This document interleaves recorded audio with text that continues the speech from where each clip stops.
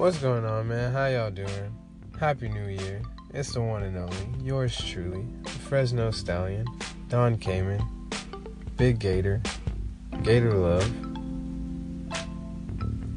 Alright, we only got 4 of them right now. But, that's more than we had last year, so, we starting the year off right. Hopefully, you guys are too. I know it's only day 2 of the new year, but, this could be the start of something positive for everybody, you feel me? One of the things that I noticed last year that I'm trying to reiterate back into my life now is eating breakfast every day. That's like something small, but it really helps my mood and just my productivity throughout the day and just my overall just everything, I feel like I have a better day in general when I start my day off eating breakfast. So that's one of the things that I'm trying to do every day this year. And that's a small thing. So I feel like it's something that I should easily be able to accomplish and conquer,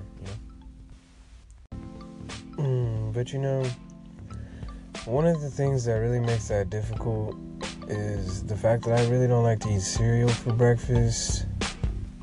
I just can't really do it anymore. I did it a lot as a kid, so I think that plays into the fact that I just refuse to do it now. It doesn't do anything for me. I really dislike oatmeal. I hate grits. I haven't really had cream of wheat in a long time, so I don't really know if it's just the texture of those foods or if it's just I just don't like them. But cream of wheat was the only one with those sort of similar textures that I used to actually eat. But I haven't even had that in a while, so I wouldn't know. I prefer the much more traditional eggs, bacon, toast, maybe some hash browns and shit like that. But here's the kicker in that as well. I stopped eating red meat and pork a few months ago. Actually, it's been a long time. Damn. But, so, yeah, I stopped eating that a while ago, so I don't even know what other breakfast meats there are anymore, man. So it's a little difficult. My breakfast selections are pretty limited now. But this does allow me to eat a much more sugary, fatty breakfast. I could focus on something like French toast and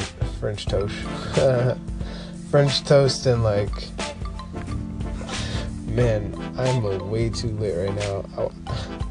I was about to say French toast and egg rolls. Oh man, that doesn't sound terrible right now either. But I had egg rolls last night, and I think that's why it's popping into my mind right now. But like something like French toast and maybe some turkey bacon and some eggs, that sounds pretty bomb as well. And what would have made my breakfast even more enjoyable after the Chargers got that W is if the Titans would have fucking lost. But sadly, the Jaguars just went out there and laid an egg, man. Titans got the W, now they're in the playoffs. Bills got the W, they're also in the playoffs.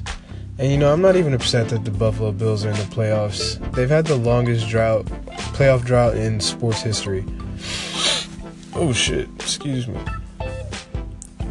I believe it was 17 years, and that's a long-ass time, so they definitely deserve to make the playoffs, but sadly, LeSean McCoy got hurt, so they're most likely out in the first round. If they don't have LeSean McCoy, I don't know what their offense is going to look like, in all honesty, because who are they going to give the ball to?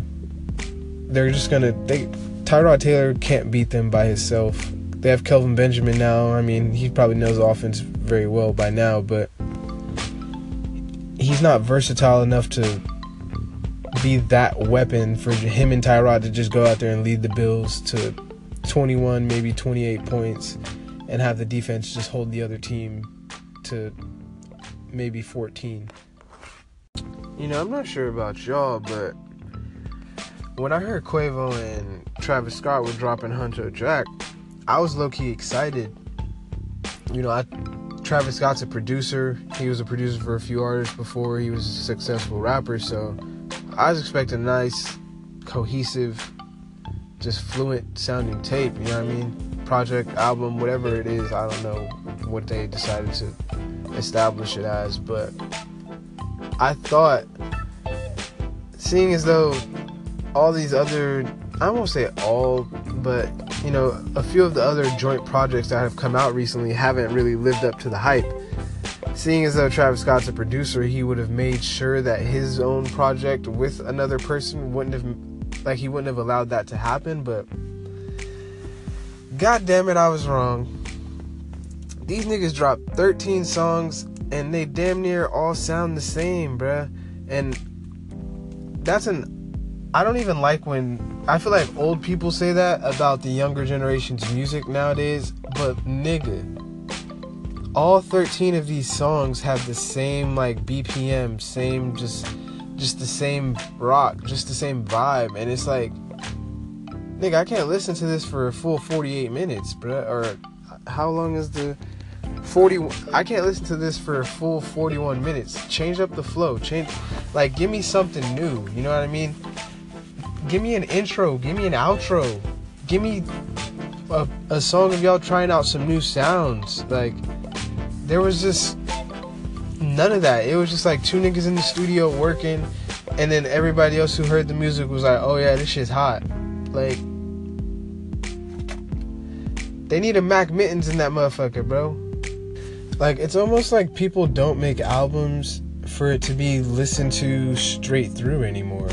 Like, if you listen to Damn, well, I won't say everybody, but it's almost like some artists don't drop an album for it to listen to or be listened to straight through. Like, if you listen to Damn, it's meant for you to play that shit from start to finish. Nigga, you can listen to it from backwards, from the last song to the first song in reverse order. Like, it's meant for that. It's not meant for you to just pick out your favorite 3 songs and only play those 3 songs from the album. I'm not sure how that became the method of, like, dropping your music. You know what I do highly recommend, though, is the Dedication 6. 16 songs, if I'm not mistaken. Usual Young Money features. He got Gutta Gutta, Nicki Minaj, Drake, a couple other niggas that'll probably never drop a mixtape that we'll hear about anyway. And yeah, man, that nigga sounded vintage on there, bruh.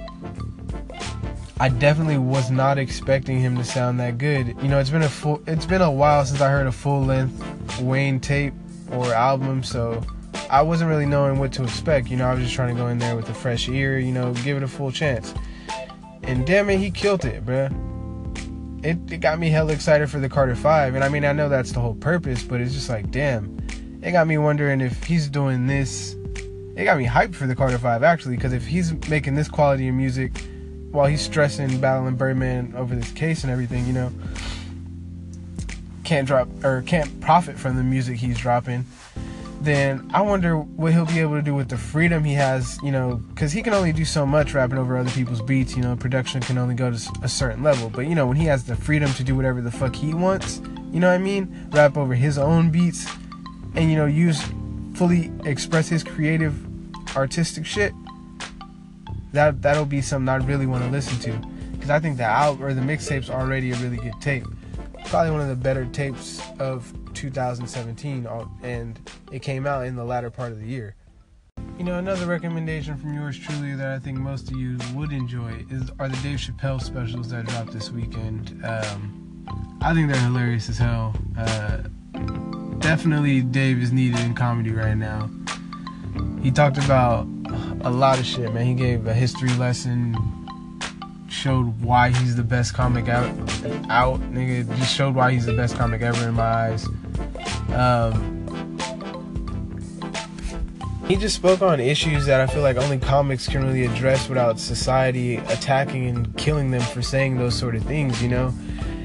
And he addressed the fact that comics should have the right to actually say those things, instead of the past few years how society's just been getting so soft, you know, and killing people for not literally killing them, but, you know, just attacking people for the things that they say, and, you know, just getting them the fuck out of here. Like, not everything, but basically anything that you say can drastically offend someone, and everyone is just so damn sensitive now, and he talked about that for a minute, and man, I agreed with that and connected with that so much, because if you have me on Snapchat, you might have seen my rants about a certain group of people, and you know, a few people got offended by that, but god damn it, I don't hate anybody. It just always happens to be a certain group of people, so I have to address it. But you know, we're not going back down that road. Anyways, he addresses so much shit, man. And then in the second special, he talked about sexual assault for the majority of the special, but it wasn't about sexual assault. I don't know if you watch it, you'll see that he's directly speaking about sexual assault, but indirectly he's speaking about the adversity that people have to face to maintain their integrity in the industry. You know what I mean? He himself is one of the main faces for integrity in Hollywood. He left $50 million, and people, the way that people are victimizing some of the women in Hollywood, he seemed to have somewhat of an issue with, and the way he addressed it, I can agree with. You know, one of the most distasteful things of the year so far, and I think it's a terrible way for a person to start the year, especially with a following like this, was Logan Paul, the Logan Paul situation. And even with society's short-term memory nowadays, just the quickness in which shit fades, I think this is going to leave a mark for a while, simply because, you know, mental health is one of those things that people aren't ignoring anymore. And everyone's starting to check on the people that they care about and make sure that their mental health is doing okay. You know, if you're not familiar with the Logan Paul situation, though, he walked into the suicide forest in Japan with a few of his friends and recorded a vlog that he's been recording about his life just for the past 400 days or so. They record that vlog every day, and you know, they walk into that forest and they find a person who has committed suicide. They hung themselves, and at that point, I feel he should have stopped recording. Seeing the dead body, he should have immediately stopped recording. He should have said, "Oh shit, we found..."